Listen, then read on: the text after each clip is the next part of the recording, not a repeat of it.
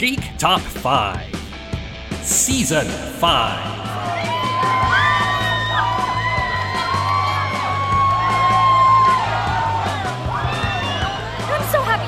I'm happy to be here.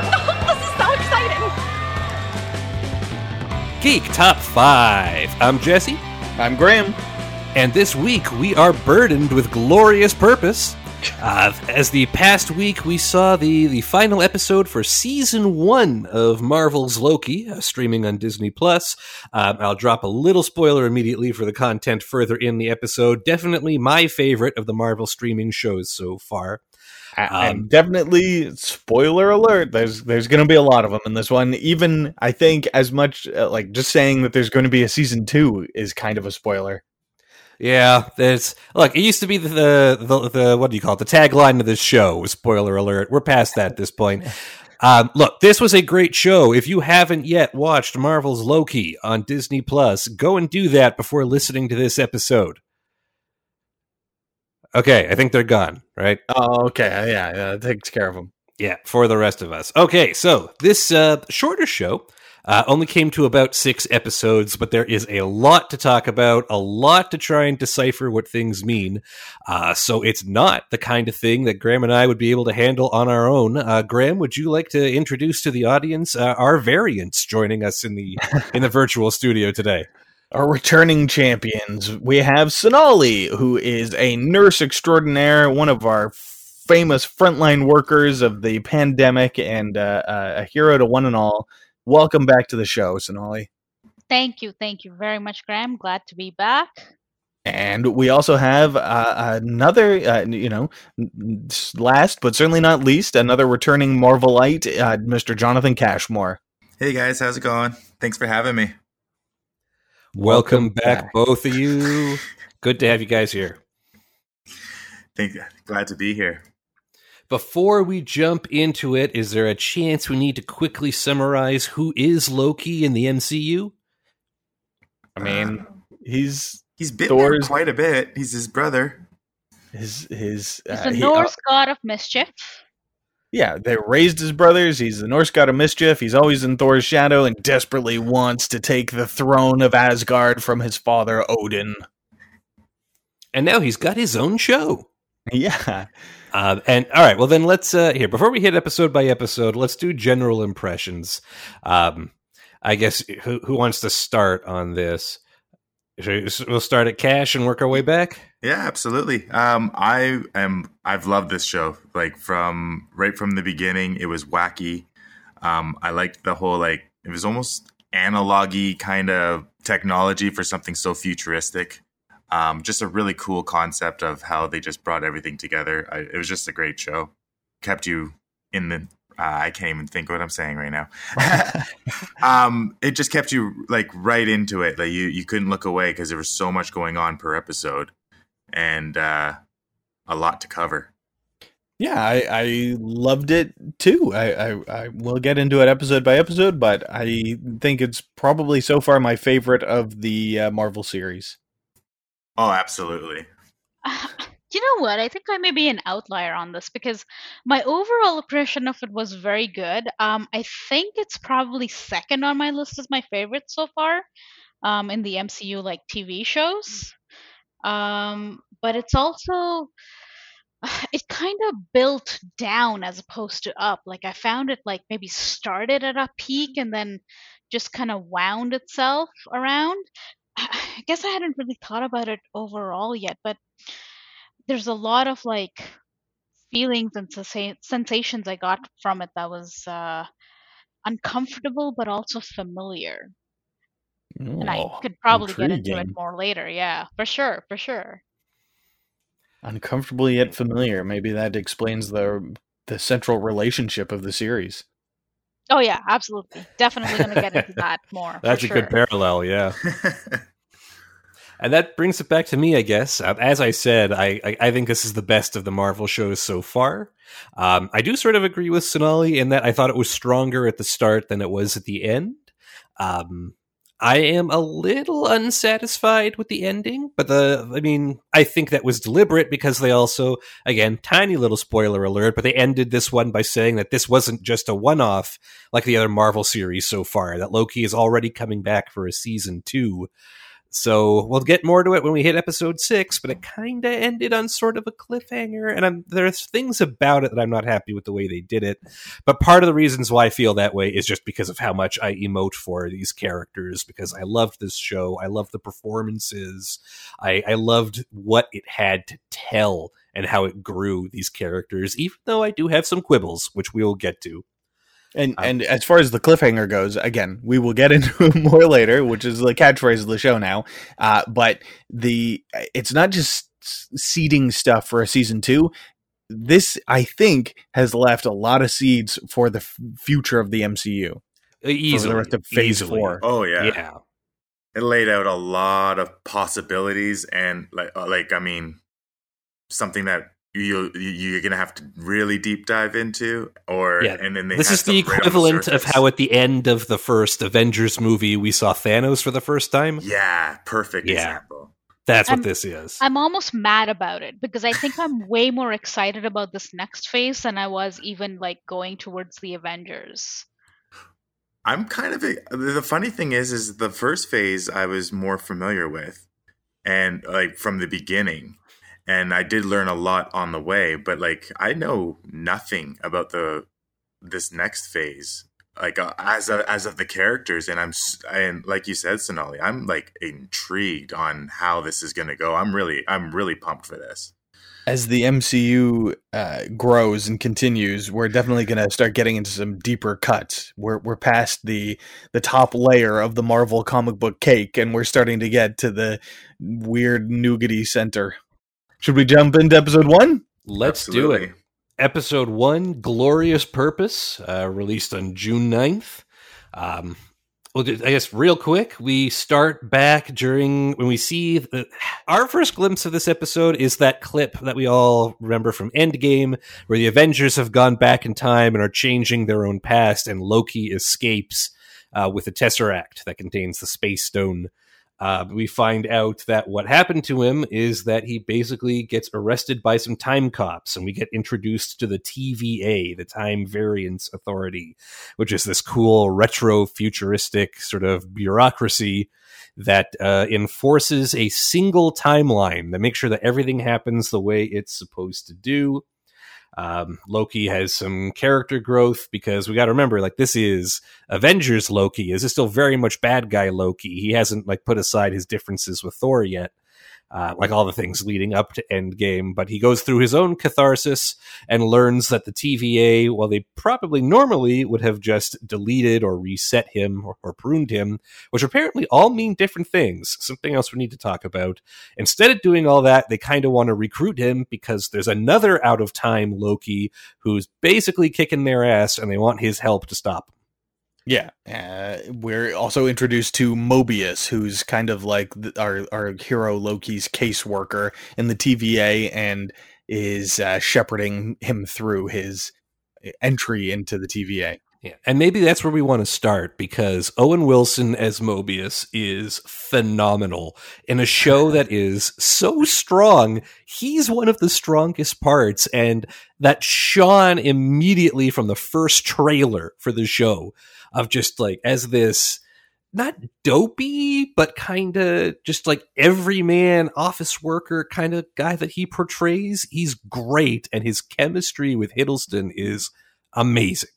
I love how he treats him like just a spoiled teenager this entire time.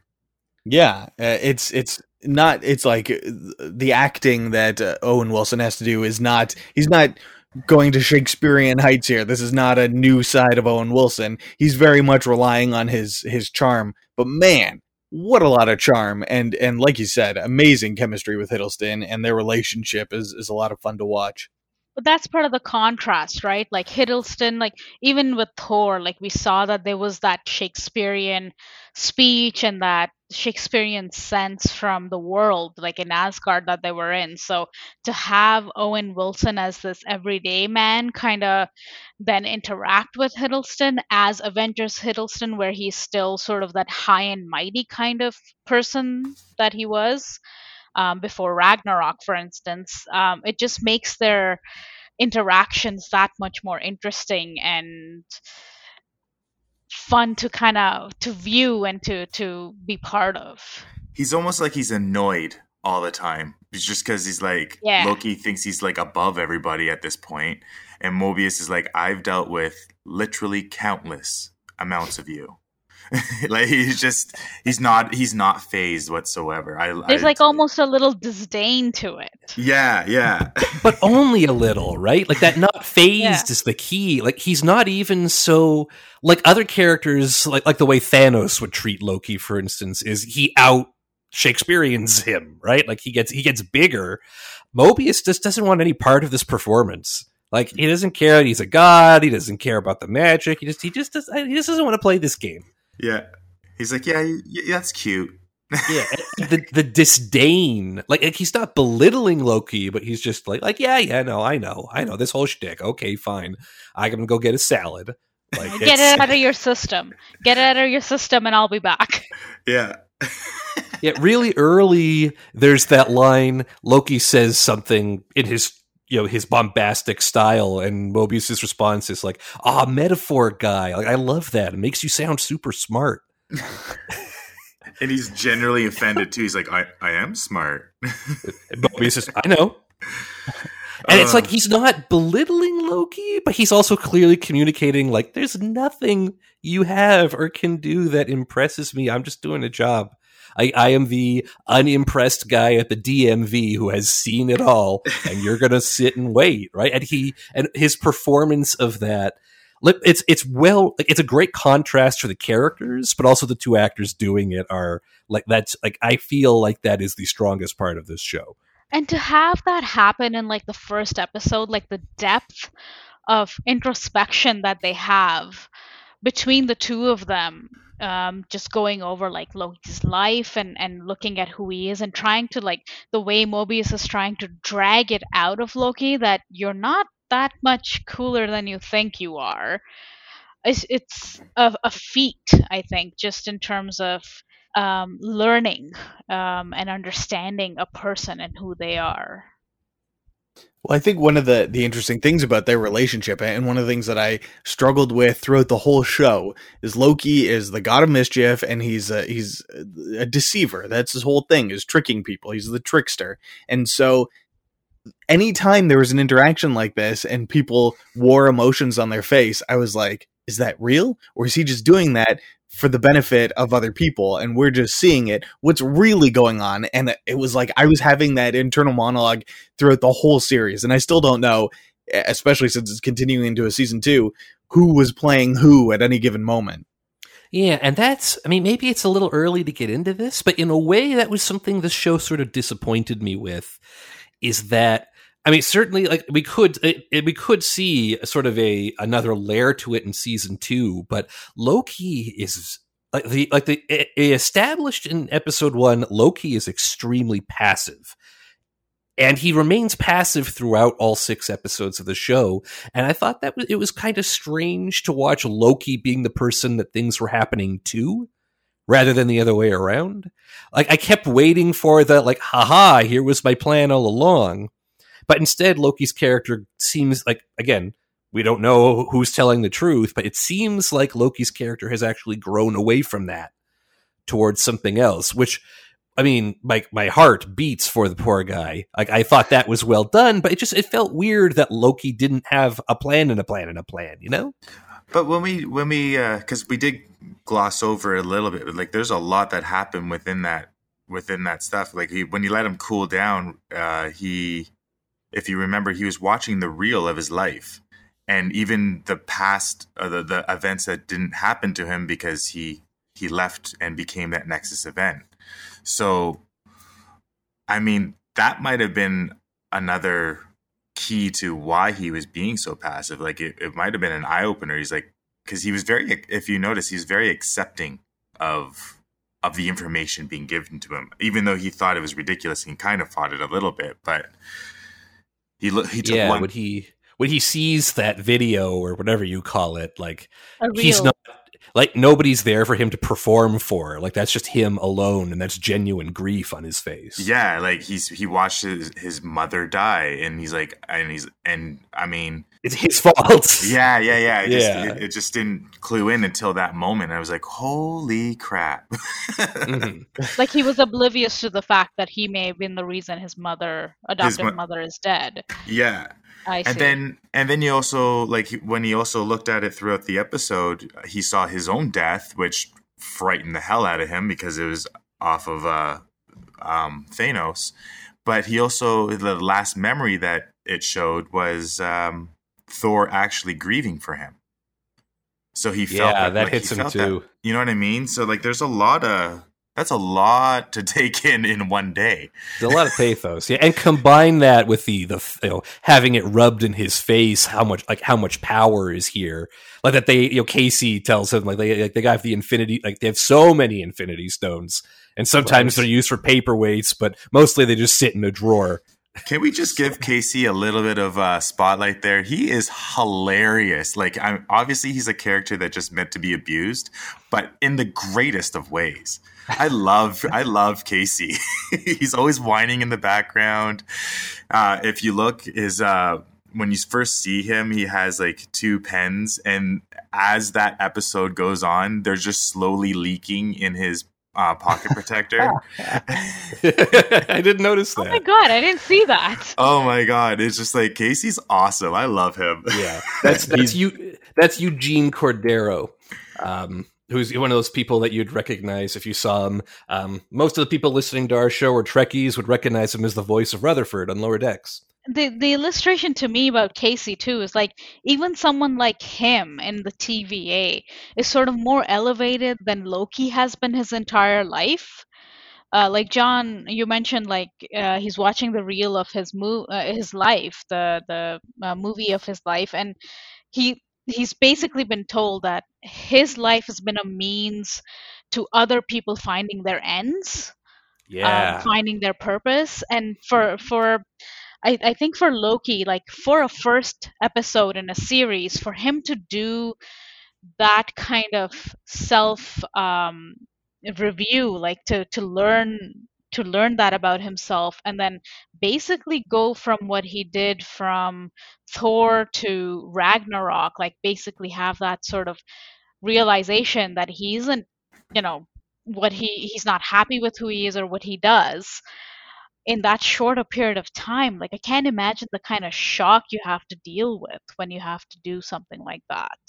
Yeah, kudos to him for keeping kind of a game face throughout that time, because there was a lot going on for him. You got to remember, before all of this TVA stuff, he literally just got his ass whooped by, excuse my language, by the Avengers. The Avengers. Yeah. He had everything. He had 2 Infinity Stones on him. He had a whole army from space, and he still got beat by Earth's mightiest heroes. Literally just happened not even a day prior. So there's a lot that happened there.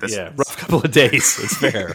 Yeah, and it literally says to Mobius, right? Like, I do this because it's a projection of my fears, to make myself, the weak person, seem stronger to the eyes of others, and like to come to the thought that I'm just there to help other people reach their best potential. Like, that kind of, like, what does that do to somebody? But and again, how do you move on to it? How do you trust that coming from Loki? Well, you don't. But I feel like there was truth to everything. Like, that's the best lie, when it has some of the truth sprinkled into it. Yeah, but I expected there to be like, okay, what's the end game here? What is he playing at? But I think by the end of the series, like by the time we saw what had happened, I mean, we'll talk about it, but it does seem like it's genuine. Yeah, that's the message that's the message the show is conveying. And I think thematically, like, it starts us on the journey of what a glorious purpose is. Like that comes up over and over again. Again, certainly it's been a theme for Loki throughout sort of the Avengers journey, as well as like with Thor. What is his purpose? He's always wanted to search that and seek that and become it. But he's just getting a sense like he doesn't really have a purpose for himself. So how does that change for him? Mm-hmm.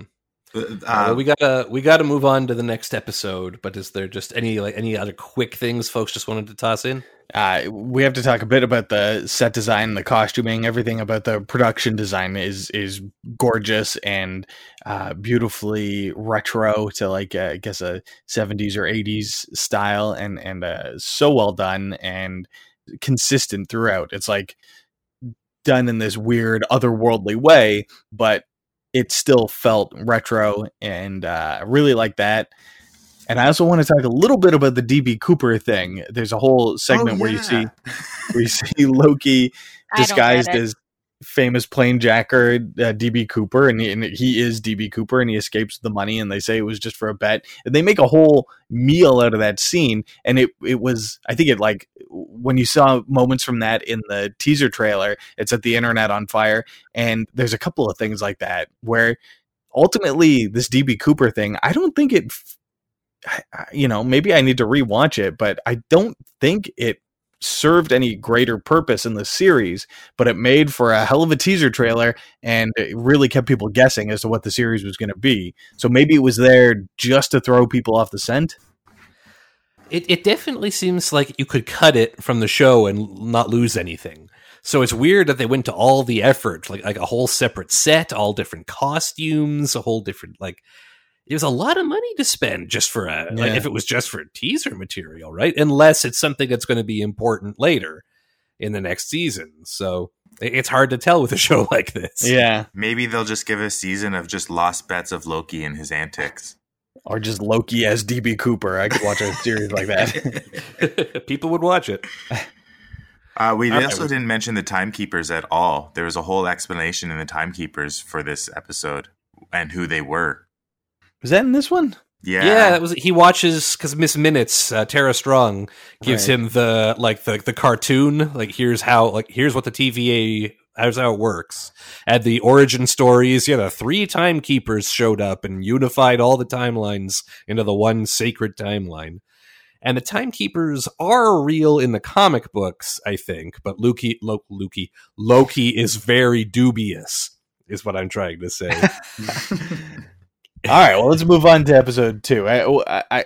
Miss Minutes is cool, and the fact that Tara Strong gets her name as prominently displayed in the credits as anyone else is a nice touch. But yeah, let's move on to episode 2. So Loki is part of the team now. He's in a TVA outfit, and he gets a whole jacket that says Variant on the back, and he's convinced them that he's going to help them find this Loki variant that they're looking for.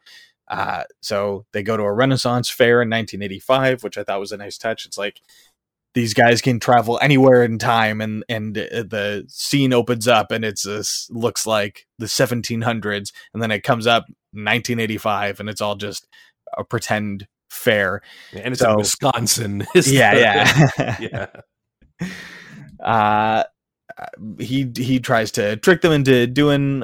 He tries to trick them into giving him more power than he already has, and they don't really fall for it. He fails in that attempt. The variant gets away.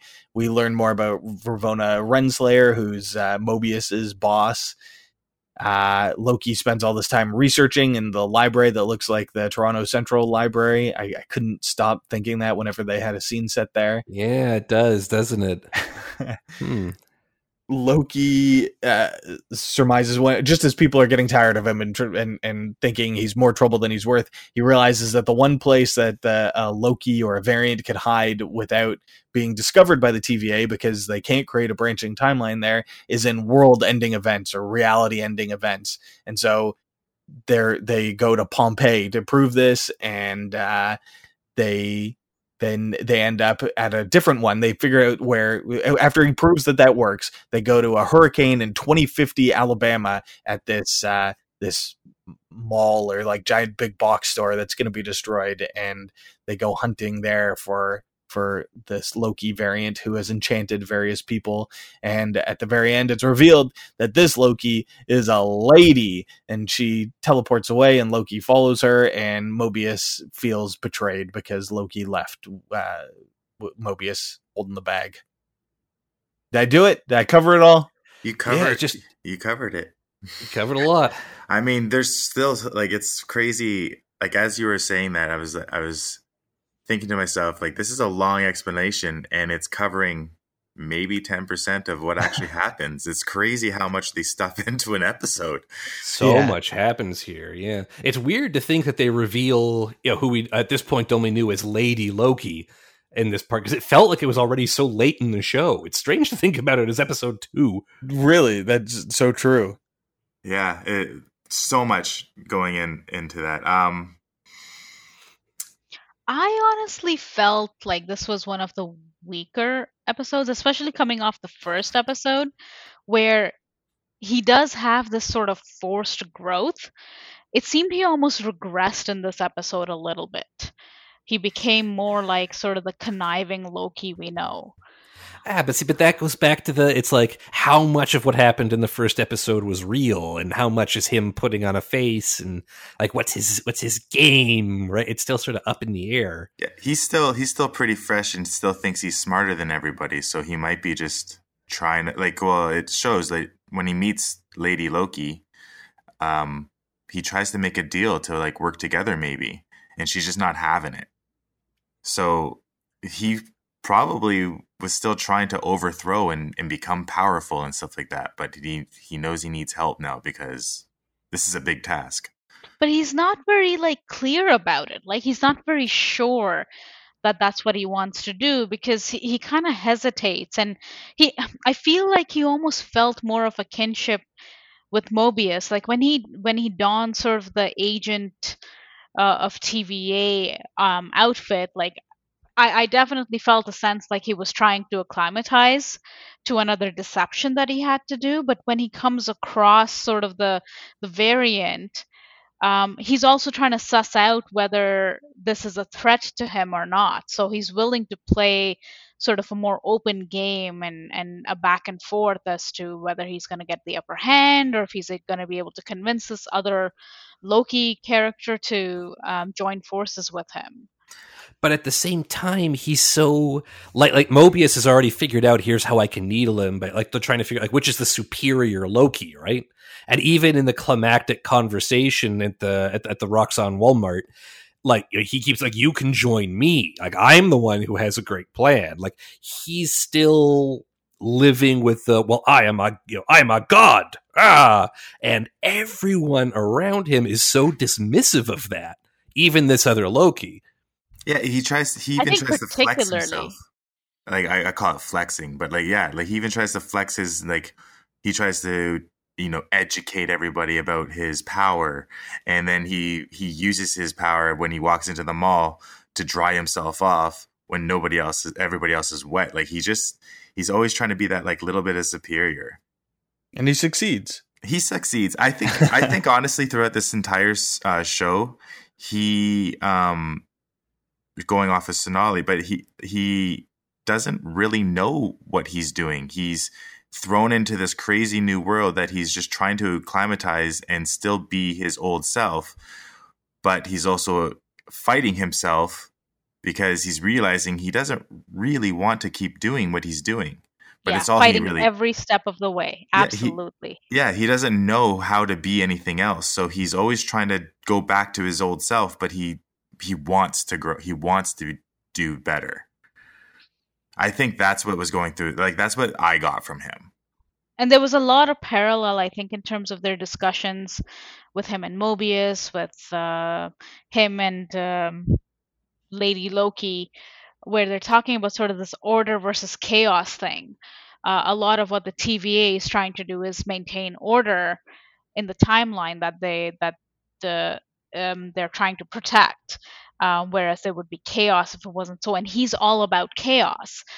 and I think he's trying to kind of figure out like this lady Loki, like what her game is, because if she's more like him and actually just looking to rule too, like that's one of his big things, to be taking over and taking on, then for sure that they could, like, he could take care of this and then become the main kahuna again if he could.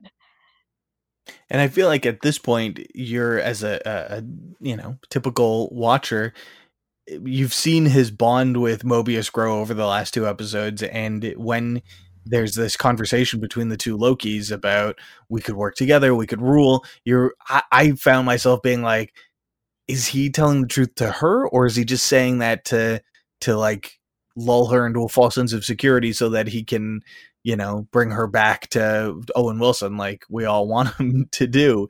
And there was, I think there was a real back and forth there. And then when he escapes at the end through the door that she created, my viewing of it, I felt like I felt like he had to go after her, but you could see like regret on his face knowing that Mobius would see it as a betrayal. That's how I read it anyway. Oh yeah, for sure. I did read too. The same. Yeah, agreed. Their friendship is hard to deny, but it's also like he's a Loki, and like they go into this later, like he betrays everyone who trusts him. Like that's just what he's used to. Like, it's that he hasn't found a way to break out of that mold yet. And God, the friendship that develops between the two of them, like testing the apocalypse theory and racing through the files, and just like all the little looks and all the little, like when he puts the coat on and Loki sort of gives him a how do I look? And Owen Wilson was like, yeah, no, it's good, it's smart, looks good on you.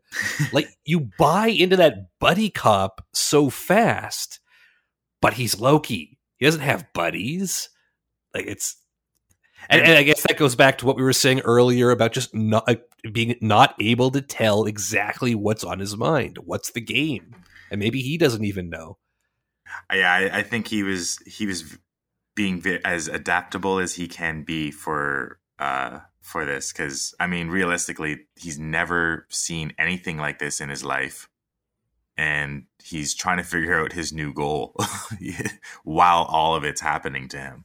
Yeah, he's taking it as the biggest challenge he's actually come across, because he says, is this the greatest power in the universe? Like it actually floors him when he realizes how useless like the Infinity Stones are as paperweights lying on everyone's desk. Like I wonder if initially, like with this episode, the reason like he's kind of trying to be his old Loki self is because he's overwhelmed by the fact that this might be the biggest thing he's ever come across, and is he thinking about trying to find a way to control it himself or overthrow it and become the ultimate sort of ruler?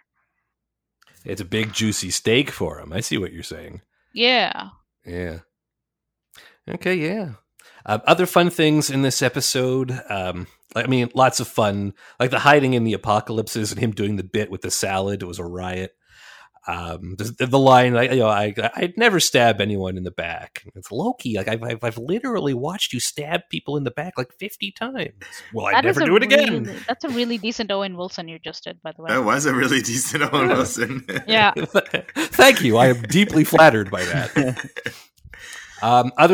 Also some fun. I realized I watched this on a second watching that Mobius makes special mention of Renslayer's pen. He's talking about her trophies, and the pen that we find out later comes from the high school. He says, well, I don't recognize this one. What's this? And she sort of brushes it off.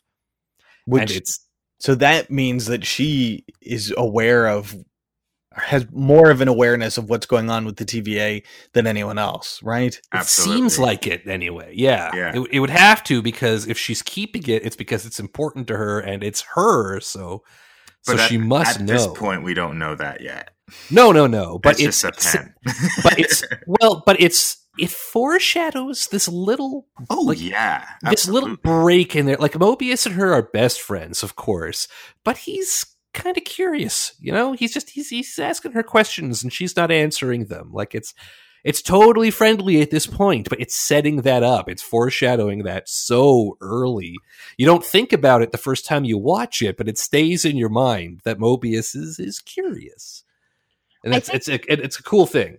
and I think their friendship was one of the more intriguing points to me in this episode because, like you said, there's that hint of like there's some inequality between how their Well, friendship is. she's the Like boss. right, she is the boss, but it's not just that. Like there's that hint of like she knows more than she's letting on, or is she just kind of trying to be professional with him?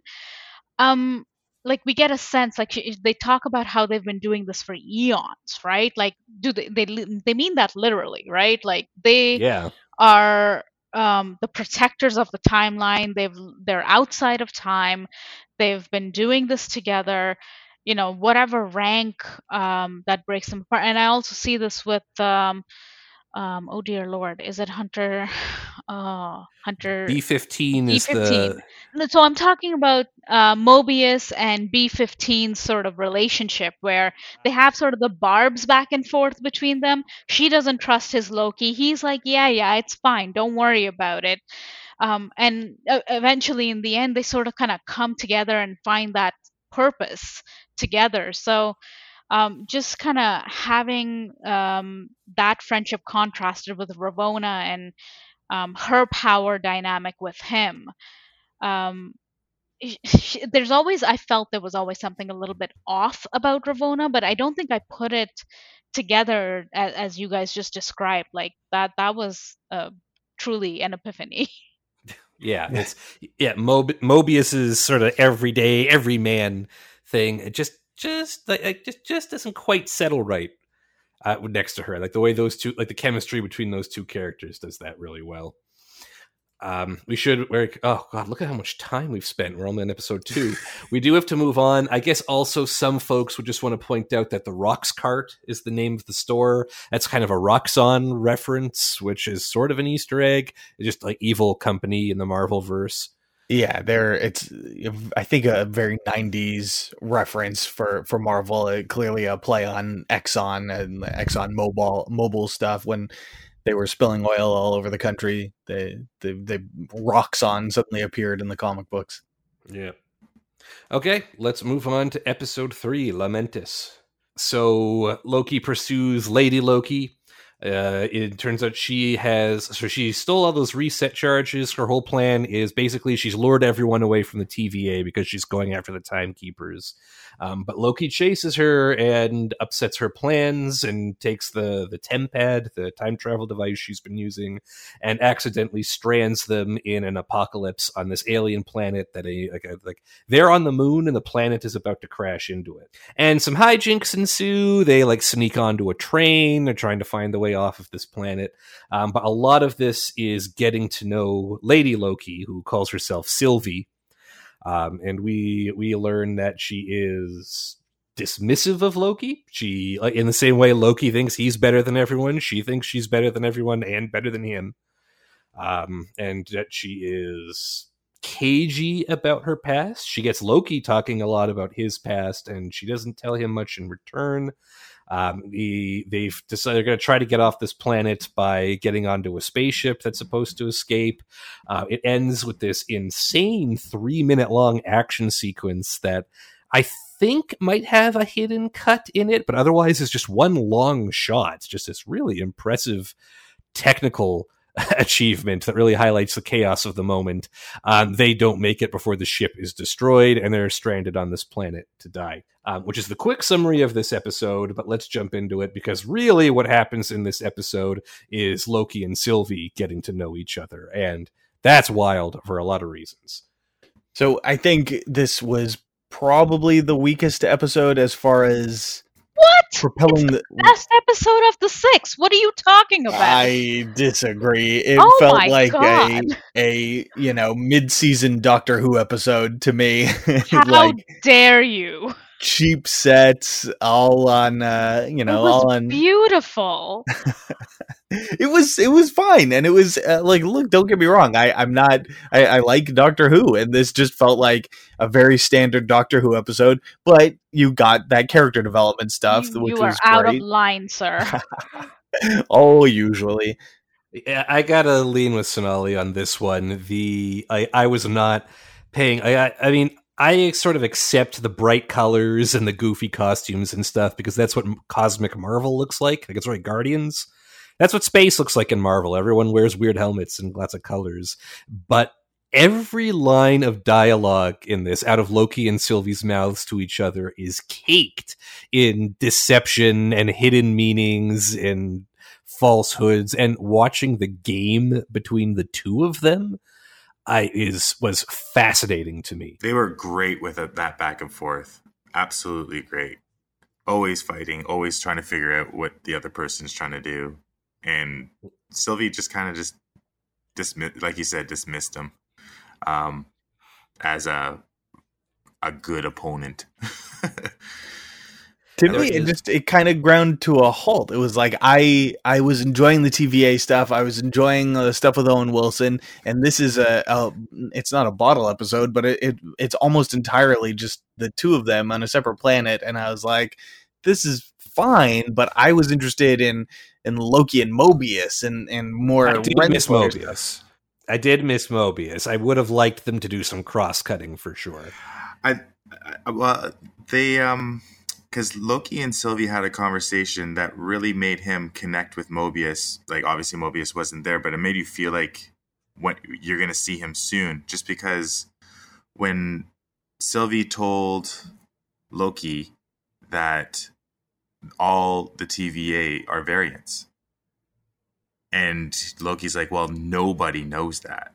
And he, like, you can tell, like, he was concerned for Mobius at that point, because this whole manhunt thing, like, everything's just like he's caring for him. He cares for him. He doesn't want that lie to be over him because he's being controlled and manipulated. So I liked that from going back towards Mobius, but I didn't think he really needed to be in the. I liked him, but I didn't think he needed to be in that scene. It was a really good Sylvie Loki scene episode. You know what I mean? That's perfectly valid. Yeah, I see what you're saying. Ah, God, and there's a lot of important dialogue here that foreshadows the rest of the show. There's the conversation about what makes a Loki a Loki. Like, is it the treachery? Is it the mischief? There's the conversation where Loki's yelling at her, like, your whole plan is to tear the place down and create the ultimate power vacuum, which has consequences. And he ends that with, I'd never have done that. And she turns on him and says, yeah, well, I'm not you, which is an important line of dialogue for later in the show. Oh, absolutely. Sylvie is really cagey about her family, which I thought might be a signal. At the time, I thought that might be a signal that maybe she wasn't a Loki. She gets Loki to tell her about his family, and she dodges the questions. It looks like that's not the case, but again, I'm just leaving that little bit of room. I mean, comic book fans know that Marvel, when they were writing this character, they got the name Sylvie from Marvel's version of the Enchantress, who arguably is Loki's daughter. One of the Enchantresses. Yeah. There was another one that was actually named Sylvie that she just Lady Loki gave her powers, which is the same powers, and then she becomes one of the Young Avengers, I think. Yeah, that's what I'm thinking of. Who sees herself as created by Lady Loki. So it's, I feel like that. I mean, we don't need to. I feel like that's mostly disproved because He Who Remains would know if she was the Loki, and that would have come up. But at the time, it sort of left some interesting room, and I'm still sort of thinking about it. If that makes sense. Makes sense. Definitely in the back of the mind, because I mean, the other shows showed a lot of Young Avengers as well. Like, they had the grounds for them too. So who knows? Yeah. I'm still offended by Graham right now, actually, to be honest. I'm just gonna say, like, right at the start of this episode, they clearly differentiated Sylvie as a much more capable Loki than anyone we've seen. Like, even the variations they were displaying, and and it was also like the episode is a classic trial by adversity for the two characters. Yes, they may be lying to each other through their teeth, but there's also something else, like a chemical reaction, like something slowly happening that just gets out of control very quickly. they have a discussion about like what makes a Loki a Loki. And they talk about love, which is something that I think Tom Hiddleston's Loki has never really contemplated until this point, which is a really big important thing I think in his growth as a character, because he's made fun of Thor for finding Jane Foster and like taunted him with the fact that he would not be able to see her in the Thor movies if he destroyed the bridge. So for him to actually be contemplating that, I thought that was a very powerful moment for his character. In terms of the what John said, that he realizes that everyone's a variant of the TVA. Like his first instinct, I think, as original Loki would have been to think about how he could have used that, but he seemed genuinely disturbed by that, and he was, you could see him kind of working it out, like what does that mean for Mobius, who in a very short period of time I think he started to actually think is a genuine friend. He's almost getting a sense like he wants Mobius to trust him, and he wants to become this person who is capable of being trusted.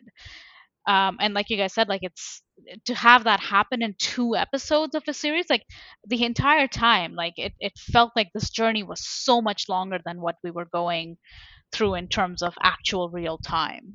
What is time at the TVA though? And that's a good question, actually. Like, I mean, because is the TVA outside of time? Because it looks like maybe not at the end of the show. But we'll have to get back to that too. But no, those are all good points. I think 3 of us agree that the character development and the dialogue in this episode was worth it, even if it's taking it out of the fun of the TVA of the last 2. Anyway, it's. I'm happy to move on because episode 4 gets into more, getting back to the main story. Yeah, and just quick note: episode 3 is the one where he sings. That was great. There was also, but we do gotta go. Yeah, I know. This actually leads up into other episodes, so we should mention that Sylvie shows how she uses her power and what her powers are. And that does happen in this one, doesn't it? Yeah, and she kind of explains it to Loki, and she tries to let her take him over, but obviously he's not going to fall for that. But I just wanted to mention that she does show how she uses her powers, especially with C20 when she captures C20 from the previous episode, how she has to go into the mind, retrieve a memory from an actual memory, and that's how she figured out that they're all variants. She had to go hundreds of years to get a memory from before the TVA kind of thing. So she was explaining that to Loki, and that was a self-taught power that Loki seemed to be impressed by, which was pretty neat. Yeah, and going into memories and stuff that's important too. Good point. All right, Graham, give us episode 4, the Nexus event. So, episode 4. So, episode 3 ended with the world being destroyed, Lamentis being destroyed, and the Loki and Sylvie having a romantic moment which created an. That's the start of episode 4. Yeah. Well, okay. Yeah, episode 3 ends when the ship is destroyed. So they're sitting and chatting, and then they're learning more about each other. She's telling him how she was taken as a child, I think by a young Ravonna Renslayer, and how she broke free and has been on the run ever since. And they have this romantic moment that causes a Nexus event and allows them to be discovered. It's an extra special Nexus event that even a world-ending event can't deny, and they get captured and brought back to the TVA. Mobius is very disappointed in Loki and puts him through this time loop where he keeps getting slapped by Lady Sif, in a nice reference to actual Norse mythology. Eventually they repair their relationship a little bit, Mobius and Loki, especially after Mobius finds that Ravonna Renslayer is not as forthcoming or honest as she seems. She says that C20, this person that and the Enchantress that Sylvie had stolen away, she was like, oh, she was broken and she died from what Loki had done to her. But really, she had just realized she was a variant, and that sort of information would be poison to the TVA. So she's eliminated and off the table. At the end of the episode, Renslayer is taking the Lokis up to see the Timekeepers.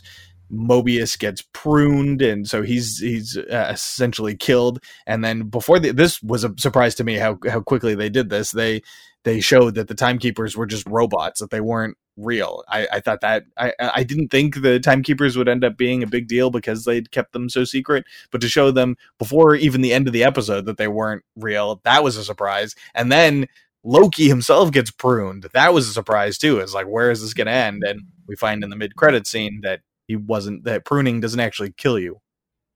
Yeah. And does anyone else feel like the studio forced them to put that mid-credit scene in there? Because it's the only one for the whole show. What stands out, and it doesn't really add anything. It just reassures the audience that no, we didn't just kill off Tom Hiddleston. I feel like I don't know if it was Fahey, but it was somebody said, no, I get it. This is a great cliffhanger, but you can't do this. We can't have 7 days of people wondering if we just killed Loki. Oh, that was definitely meant for people like me of the female persuasion, because I could literally, I felt that moment when they pruned him. I was devastated. Because he was just coming to the crux of what's been happening to him. I have to say, Graham, I don't know if I counted their final moments on Lamentus before they were discovered by the TVA due to the Nexus event they created as romantic from that point, as much as it was a connection being forged of unknown sort of feelings still. Just from my perspective. Considering where it ends up, and I will say, I find the romance between them as it progresses in the next couple of episodes forced, but I can't tell if that's intentional or not. If it's like, if the actors don't have chemistry, or if it's intentionally supposed to be like, this is a kind of a one-sided deal. No, it was the ambiguity. It was the ambiguity for me, right? Like, it was that I don't know if I like what I'm seeing. I don't know how I feel about this, but it's definitely making me feel like, oh my God, where is this gonna go? Yeah, I didn't get that sense of like love right away, and I think that makes it even more important because they started talking about Loki's loneliness and how alone he is, and how he isn't meant to be with anyone or any group of people. Like, he doesn't have a belonging. So because of that contrast, I felt those moments more. Yeah, I think you're both right there. I think that moment wasn't entirely romantic, and it's because the love isn't there yet. I think, but what we see is Loki is desperate to be loved, and Sylvie is not entirely on board with it, and that's what comes out at the end of the show, is that even though it seems like Loki is grown and he's ready to open himself up to all this, and but she's not into that at all. Like, there's hints of it, she's thinking about it, and it scares her a little, but no, I think that's very deliberate. She's not into him the way he is into her. Yeah, and I kind of think that continues through the last remaining episodes. So I'm glad I'm not the only one who sees it that way. What else happened in this episode? Cash, you got any thoughts on this one? I did want to point out those little reset bombs. Are they magic, or do you think they're technology based? Because any technology sufficiently advanced will appear as magic. I know. But that is a Thor thing. Like, he tells Natalie Portman that, like, yeah, at some level there's no difference between magic and technology, like once the technology gets good enough. Just because it does glow that like purplish whatever glow, and I mean, I might be stretching it here, but when you go back to Doctor Strange, when he was fighting Dormammu and he was doing what Juan said, dark magic and reversing time, that kind of came off of the same color. And so, we've already established that there's different colors for the different magics, and dark color is kind of like a purplish color. Agatha Harkins is another example. So I was just curious on like where that's like, those bombs must be something in the magic realm as well, to be able to literally delete a timeline. Well, that brings in another thing, though. Is that what they're doing? Because the TVAs, like, they use the word pruning and reset and delete, and it seems like they might mean different things. You know, like resetting the timeline when they set one of those charges off doesn't seem to prune things. In the next episode, it kind of, a huge friggin' boat got either pruned or reset, and a whole Navy crew just gets. Yeah, which is again sort of it's kind of a DB Cooper thing. We'll circle back to that. That's to the Eldridge in episode 5. But yeah, I'm speculating that there's more to this magic and technology than we know, because some things aren't clear. We also know about C15. She helps now Sylvie when she was right. Yeah, B15 turns on the TVA, and because she was questioning releases her. them in the. Well, let's talk about the post-credit scene and who we got to see, because boastful Loki, Kid Loki, and classic Loki. That was like the highlight of the series so far up to that point for me. I Richard E. Grant is a fantastic actor, and I love when he shows up in anything. But to see him in a comic accurate Loki costume, like classic 1960s Loki costume, was beautiful. And I'm literally looking at it on my screen. He owned it too. Oh my god! Yes. It looks so fun. I laughed out loud when I saw that, just because obviously they knew that like it's ridiculous but fun, and it was obviously on purpose and also a tip of the hat. But like, God, I did not expect that whatsoever. I thought that was the funniest thing. That was a great moment. Everything about it, yeah. And to be fair, he definitely overshadowed the other characters we see there. Like, I didn't even notice Gator Loki the first time because of that outfit. Yeah. Oh, absolutely. I mean, it's he also overshadows because he's like the only actor who has a name of any significance, and he's also the only one who's a direct, like, real reference to the comic book. So there's a lot going on there. Like, also because he's wearing bright yellow. I mean, yeah, that too. It draws the eye. That's secondary, obviously, to Richard E. Grant. I honestly, I didn't like that one shot. I didn't pay attention to who he was. I just saw the outfit and cackled. Anyway, we should probably just segue right into episode 5 then, huh? Yes. Yeah. Journey into mystery. So we find out getting pruned doesn't just destroy you, as Loki experiences it and Sylvie interrogates Judge Renslayer. We find out that, no. What it does is it moves unwanted stuff off the timeline to a void at the end of time, where it's basically a dumping ground for all the kind of junk that they don't want to have on the sacred timeline. Alioth, a giant cloud that is also a monster, kinda, who's also a character from the comics, sorta. Is that here at the void, just eating all the stuff that gets sent there. So he's like the part junkyard dog, part incinerator, I guess. Part god dog. Sylvie ends up pruning herself to get to the void to help Loki. They reunite with Mobius. There are shenanigans with tons of other Lokis who have been pruned and ended up there over the years. And our Loki, I think the highlight of that encounter is that our Loki is embarrassed at how Loki they are. Yeah. It just, he's covering, like, he's face palming and looking away and just can't stand it. It's just like a bad train wreck. Yeah. Yeah. Well, he says like he's already having trouble with the four, like with classic Loki and Gator Loki, and he storms off only to find President Loki and all the others. And his reaction is, "This is a nightmare." Like, And that's a but very important point. And we're going to yeah. come back to that. we will.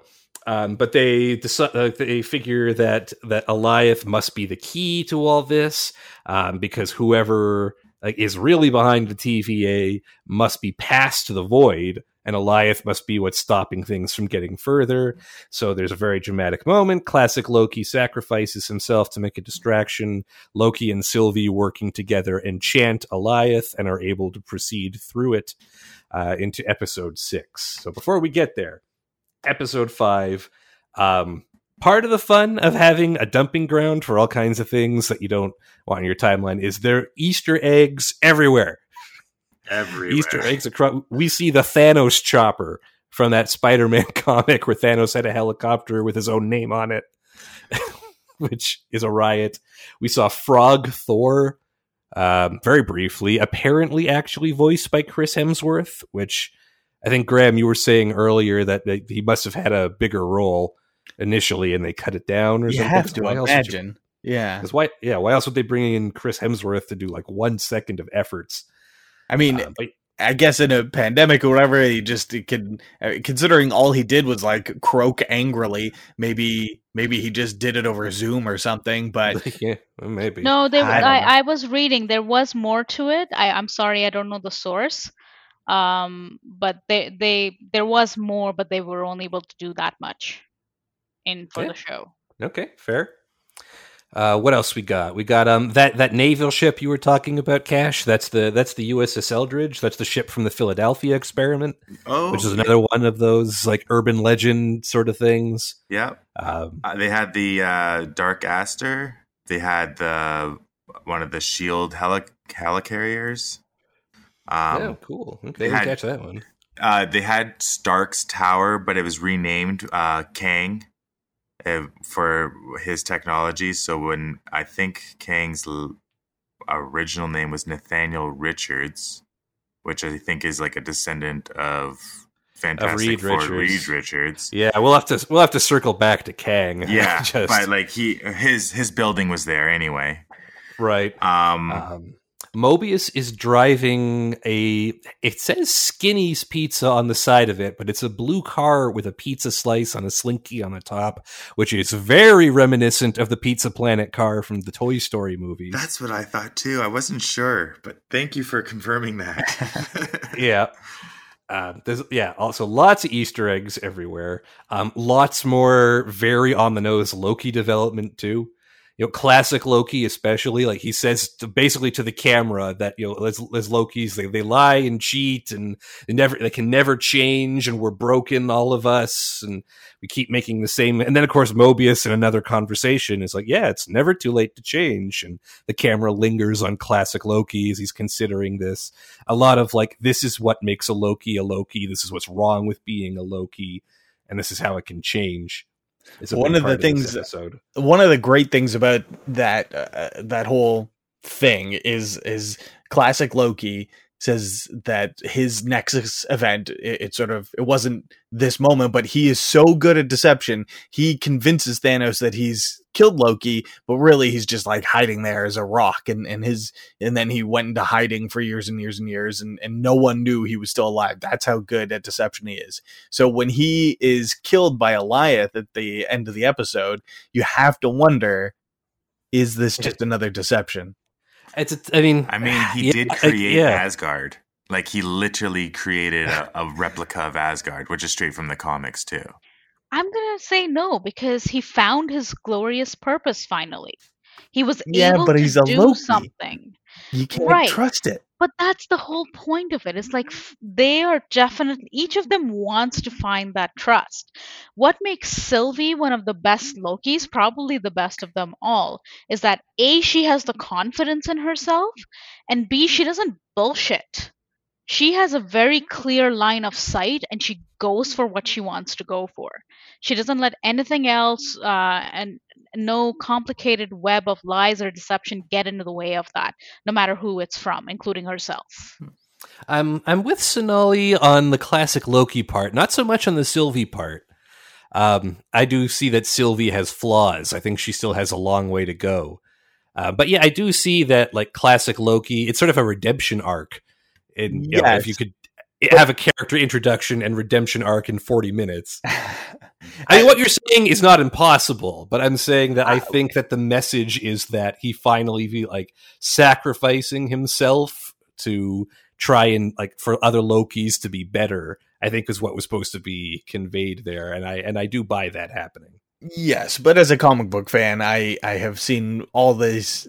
Like I'm all too familiar with the idea of later writer finding a way to undermine that point to resurrect a beloved character, and I'm just looking for any reason to hope that classic Loki will return. He said he would if it never happened.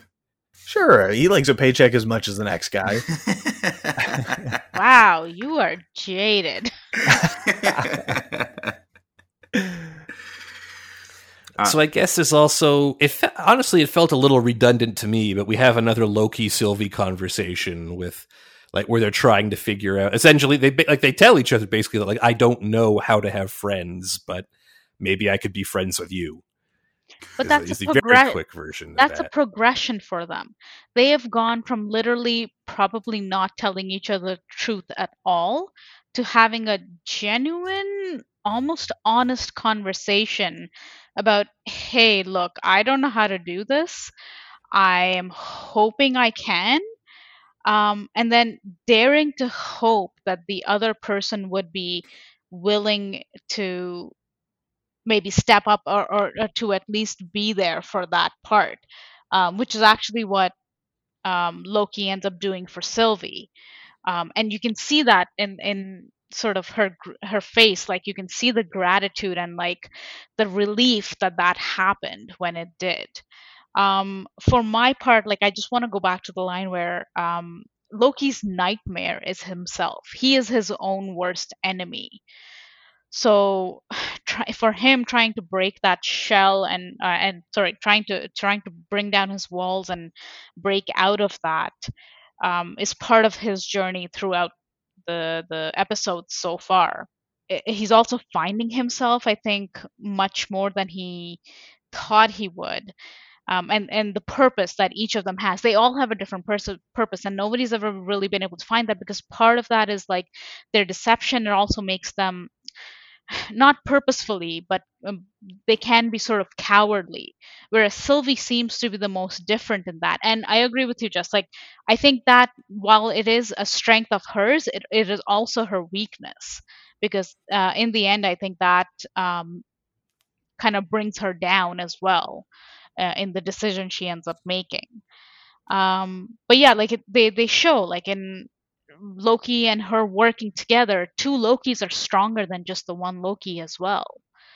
But how long did that last? They also believed in themselves for like that brief moment, trusted each other. Like when they watch classic Loki do this epic portrayal of power, he's like, maybe we're stronger than we think we are. Like he's starting to believe in himself, and he like there was a moment where he let go, grabbed her hand, and they both had the power to take over Alioth, which was a really cool moment. I like that moment. It was a really good, like you were saying, Sonali, like the developmental from between the two of them. Yeah, and they genuinely like.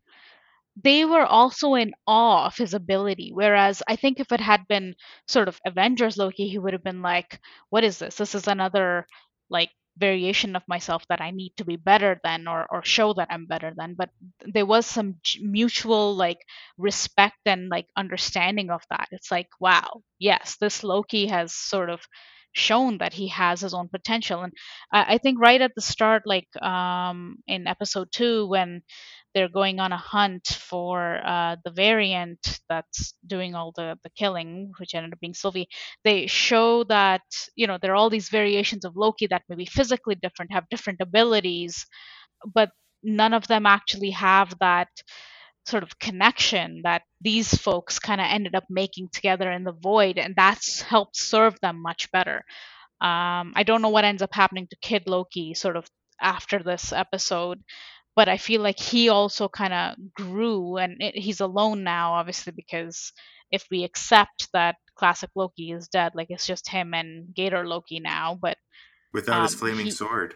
yeah, like he gave that sword to Loki to protect. Like he realized that this is something that, you know, this sword may have a better purpose in his hands than Kid Loki's hands, and everyone had that sort of shifting, changing moment. So, you know, how different are they really in that case? All right, well then, I mean, that is the important stuff that happens in that episode. Like, it's worth noting, like the Loki melee is a lot of fun. They have like that goofy version of the theme song and all that. But we got episode 6 next, and there's a lot to talk about there. So let's jump right to it, I think. So this one was called For All Time, Always, and this is a slightly easier one to recap because a lot of it is just one long conversation between Loki, Sylvie, and He Who Remains. That's the only name we get for this character who they meet when they pass through the thing in the void to get to the castle where all this is being controlled from. He Who Remains is being in charge of the TVA from behind the scenes. It was always him and not the timekeepers, and he over the course of the show. And he's been the one keeping everything straight. He's the one who set them up to stop all these other timelines from happening. And he's kind of gotten tired of the job and offers it to them. You can either kill me and we'll see what happens, or you can take over and control the timeline. If you kill me, there may be variants of me that come that are going to be way worse than I am and cause a lot of chaos. And Loki and Sylvie have different ideas of what should happen. She wants to kill him. Loki thinks they should take charge of the TVA. A fight ensues. Sylvie sort of tricks him and sends him back to the TVA, and she's left behind and kills He Who Remains. Meanwhile, B-15 leads everyone in the TVA on a merry chase and reveals to at least one of the other TVA guys that Ravonna exists as a high school teacher somewhere in the States, and so the Ravonna that they know is a variant, which means that they're all variants. So she's letting them know that that at the very end of the episode, Loki runs into Mobius, and Mobius has no idea who he is, and the statues of the Timekeeper that have been in the Toronto Central Library for the whole time have been replaced by a big statue of He Who Remains, except dressed slightly differently, perhaps more like Kang the Conqueror. Yeah, he's wearing Kang the Conqueror's outfit. Like, yes. Like and the neck thing is wearing Immortus's outfit. He's Immortus, who is another version of Kang, an older version of Kang in the comics. Yeah. Okay. So I mean, yes, he's clearly meant to be Immortus, even though they would never use that name in the show.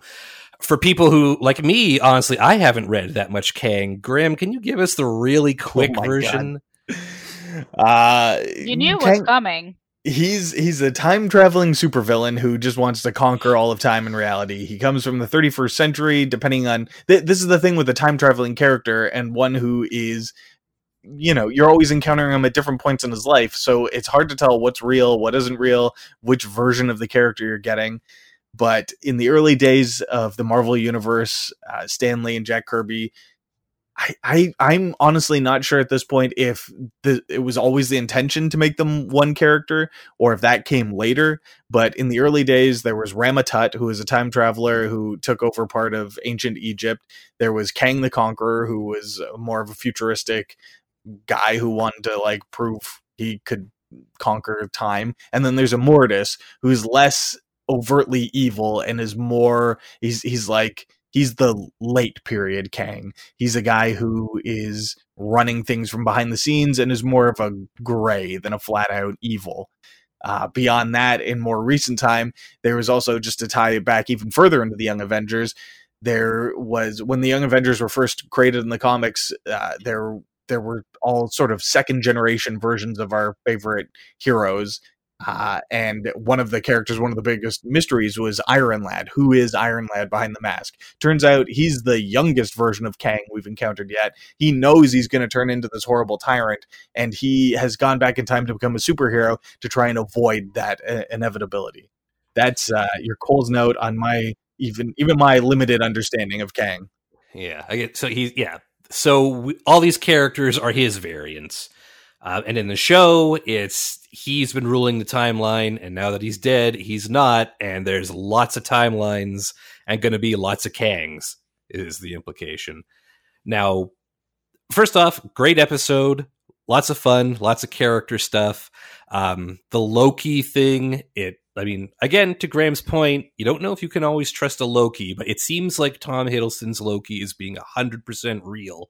When he says, I've grown as a person, I'm not in it to rule. Like, all I want right now is, he says to Sylvie, all I want is for you to be okay. And again, she gives him well, I'm not you, and dumps him. So that's what we were talking about earlier, where it seems like he's desperate for this romance and wants it to happen. She less so.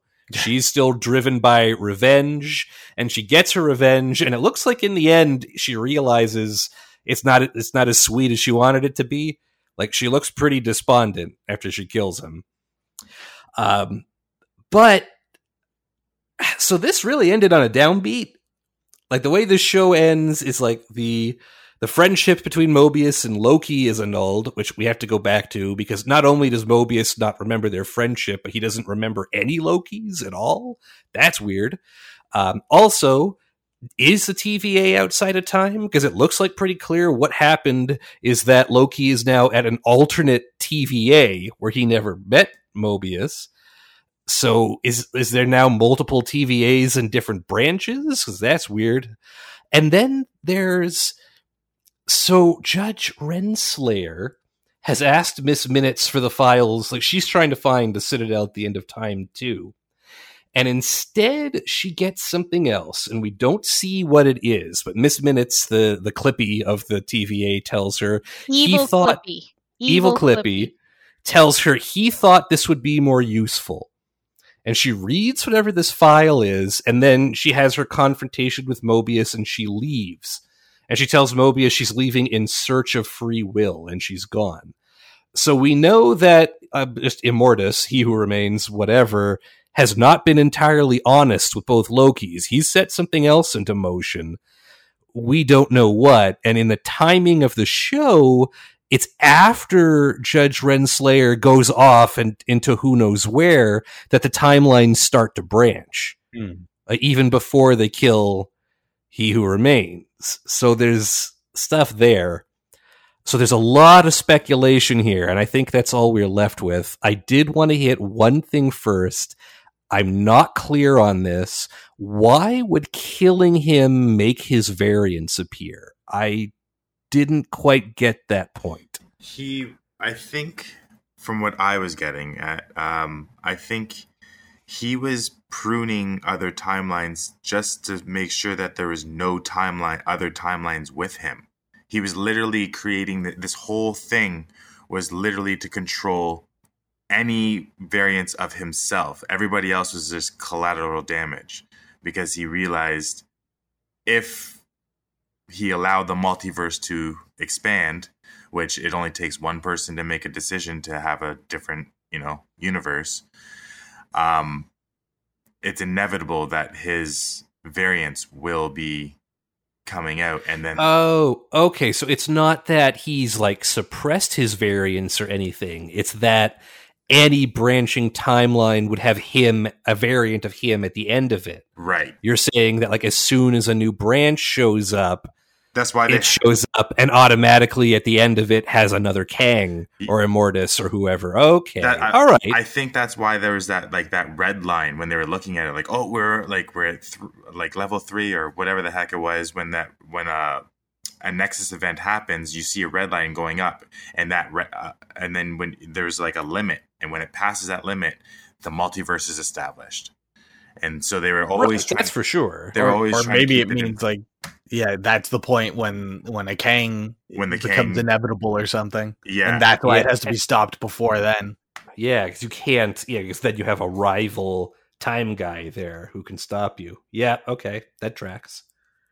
I've been thinking about that for like 3 days, and they just that works for me then. Okay, I get it. All the new timelines are going to have a Kang the Conqueror attached to it. Gotcha. Which is going to be crazy because we already know it's been confirmed for Ant-Man 3 that he's going to be one of the main guys. Long before we knew he was going to be showing up in Loki, which I guess we didn't. Like, I certainly didn't know that this was happening. But this actor was announced as playing Kang in Ant-Man 3. And so as soon as those doors opened and I saw him, I like got like giddy. I was like, oh my God, this is we're getting a Kang, we're getting an Immortus and this. And that was completely unexpected to me. But now we know that this storyline is going to continue in Ant-Man 3. We know that Doctor Strange 2 is called the Multiverse of Madness, so presumably it'll tie into this. And it sounds like Spider-Man 3, No Way Home? That's got a bunch of multiverse stuff. Like, there's all these rumors about Tobey Maguire coming back and Andrew Garfield and all these other actors from the previous Spider-Man movies. So lots of reverberations coming out of this, not just for a Loki season 2, but this storyline is going to be continuing through all the major events in the rest of the MCU. Yeah, this is the catalyst for what the Infinity Stones were to the last phase. And for me, it was really striking. The actor for Kang is Jonathan Majors. He, from my research, is generally hasn't done nothing major, big mainstream. And that's actually changed a lot of actors' lives in sort of the MCU universe, where Chris Hemsworth and Tom Hiddleston were both relative unknowns when they started. So his portrayal of that version of Kang, the He Who Remains version, was I think a real highlight for me too. Yeah, he had this weird I don't want to say Bond villain, but the way. Like an evil tech guy, like rich and put together and confident, but also clearly unhinged. Well, he's been alone for eternity. Mm-hmm. And he's kind of a weirdo. And they do that, they have him eating the apple all the time. They go the apple of Eden and the temptation of knowledge. It's pretty Abrahamic. Not subtle. No, it's there. They even had an Adam and Eve. And an Eve who takes the apple, metaphorically. So it's on the nose. They're clearly saying, yeah, this guy is the devil. I have to say, I've had some, my observations of Loki, when they first come up to the door to the Citadel, Loki's almost subservient to Sylvie. She says she needs a moment, so he just kind of stands quietly and lets her have her moment. That's a major change for his character. Yeah, well, he's never had a crush before, This is what you do in the early days of courtship. Oh my God, that is the worst relationship advice I've ever freaking heard. I'm not saying it's relationship advice. I'm saying it's relationship fact. Oh my God. No, I do think that's valid. Loki is infatuated with her at that point. That's what it is. Whether it's going to be true love or whatever, but at the end he tells her I don't want a throne. What I want is you. I mean, he phrases it I want you to be okay, because he can't be that open yet, but he's obsessed with her at that point.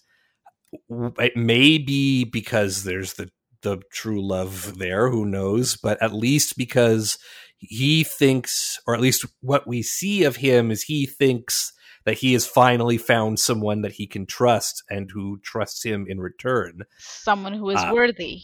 Yeah, and then he doesn't get that trust back. And after she shoves him back through the portal to the TVA, he's sitting there alone in his grief, devastated. And man, does Hiddleston do a good grief. Yes. He gets those teary eyes at the drop of a hat, and he's very good at it.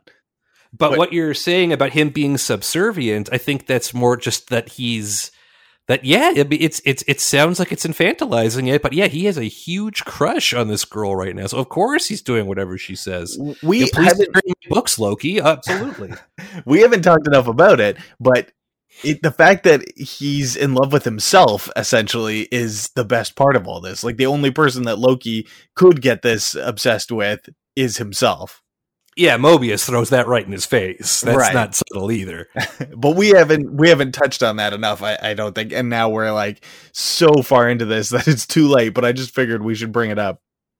Yeah, I mean, important and that's note. been a thematic run, right? Like, he is his own worst nightmare. He's the only one that he can love.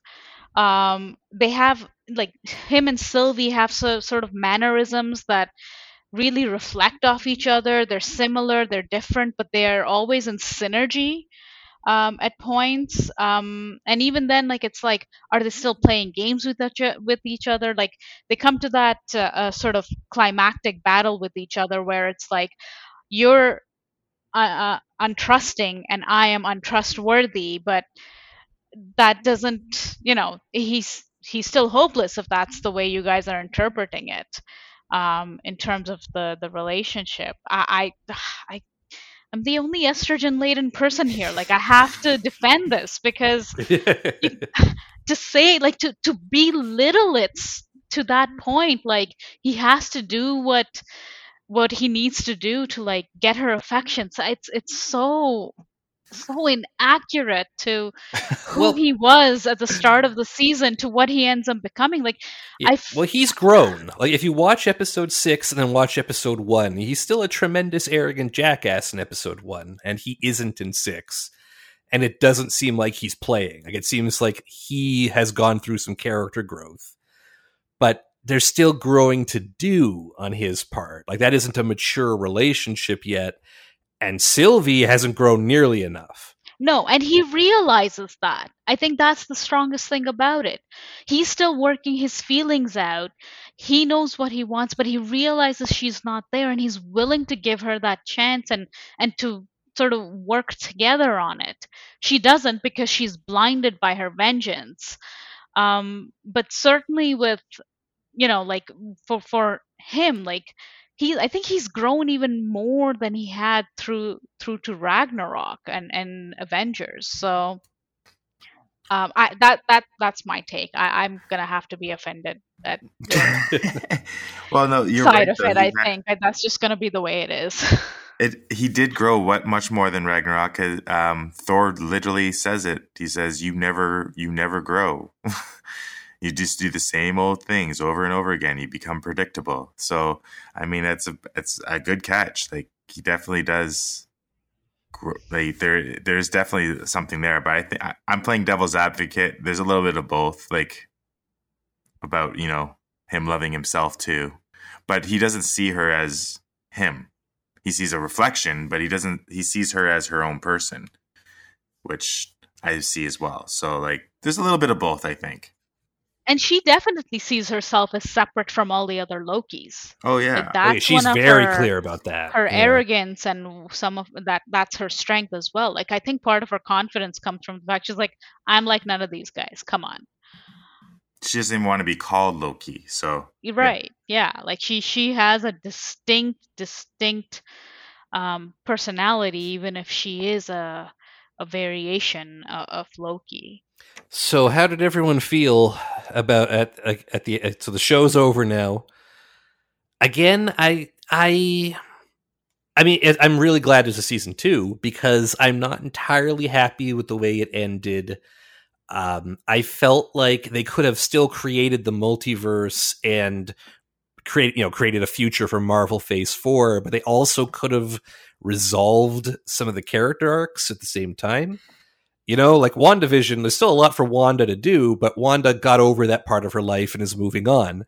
I felt unfulfilled at the end of this. Like, not because it was bad, because it was so good and left undone that it left kind of a bad taste in my mouth.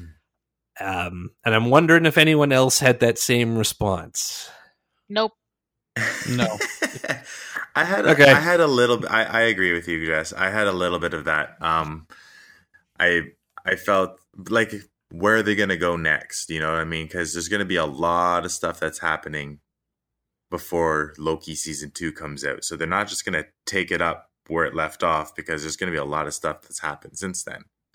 Yeah, I would not be surprised to see Loki and Sylvie appearing in other stuff. Yeah, I think this is popping up here and there. I think before Loki season 2 comes out, you're going to see them in other things beforehand. Maybe the Eternals, maybe, Multiverse of Madness. That makes sense.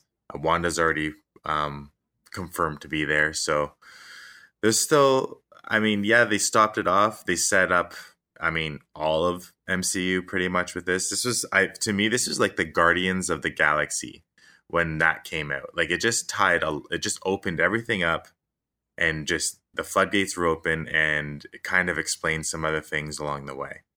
So if that's all the small bits we can add, I think that's where we have to tie it off for now. Love it or hate it, that was a hell of a ride. And I think even the people who don't like the show can at least agree that there are some great performances. Everyone has a different opinion, which is why we bring other people onto the show, as to help give those other perspectives. So Cash, Sanel, thank you so much for joining us. It is always a pleasure to have you. Thanks for having us. Thank you. Your your marvelous Marvel insights are very welcome. While we're giving out thanks, also want to thank Oliver Wickham, the guy behind our theme song. Check him out. He's on Spotify. He does a whole bunch of cool stuff that is absolutely worth your listen. And of course, also want to thank you.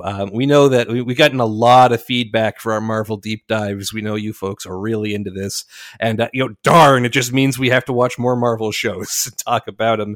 And this is one of the best things I think that you as the community and we on the show here have been able to collaborate on. So if you had any other Loki thoughts, anything that we missed, anything that was interesting just to sort of turn over, like it's a cool gem you found on the beach, in addition to the usual questions, comments, concerns, etc. All kinds of ways you can get a hold of us. Graham, what's the rundown on those? Please email us at geektop5@gmail.com. We're on Facebook at facebook.com/geektop5, and we're on Twitter at geektop5. Marvel's Loki is now streaming on Disney Plus. I think it's 6 episodes. I can attest personally, you can do them all in a day. But that, in addition to all the other Marvel stuff out there. What If starts in a couple of weeks. There's lots of stuff on there to keep you busy until we get a chance to do this again. Until then, I'm Jesse. I'm Graham. And this has been Geek Top 5. We'll talk to you again next week.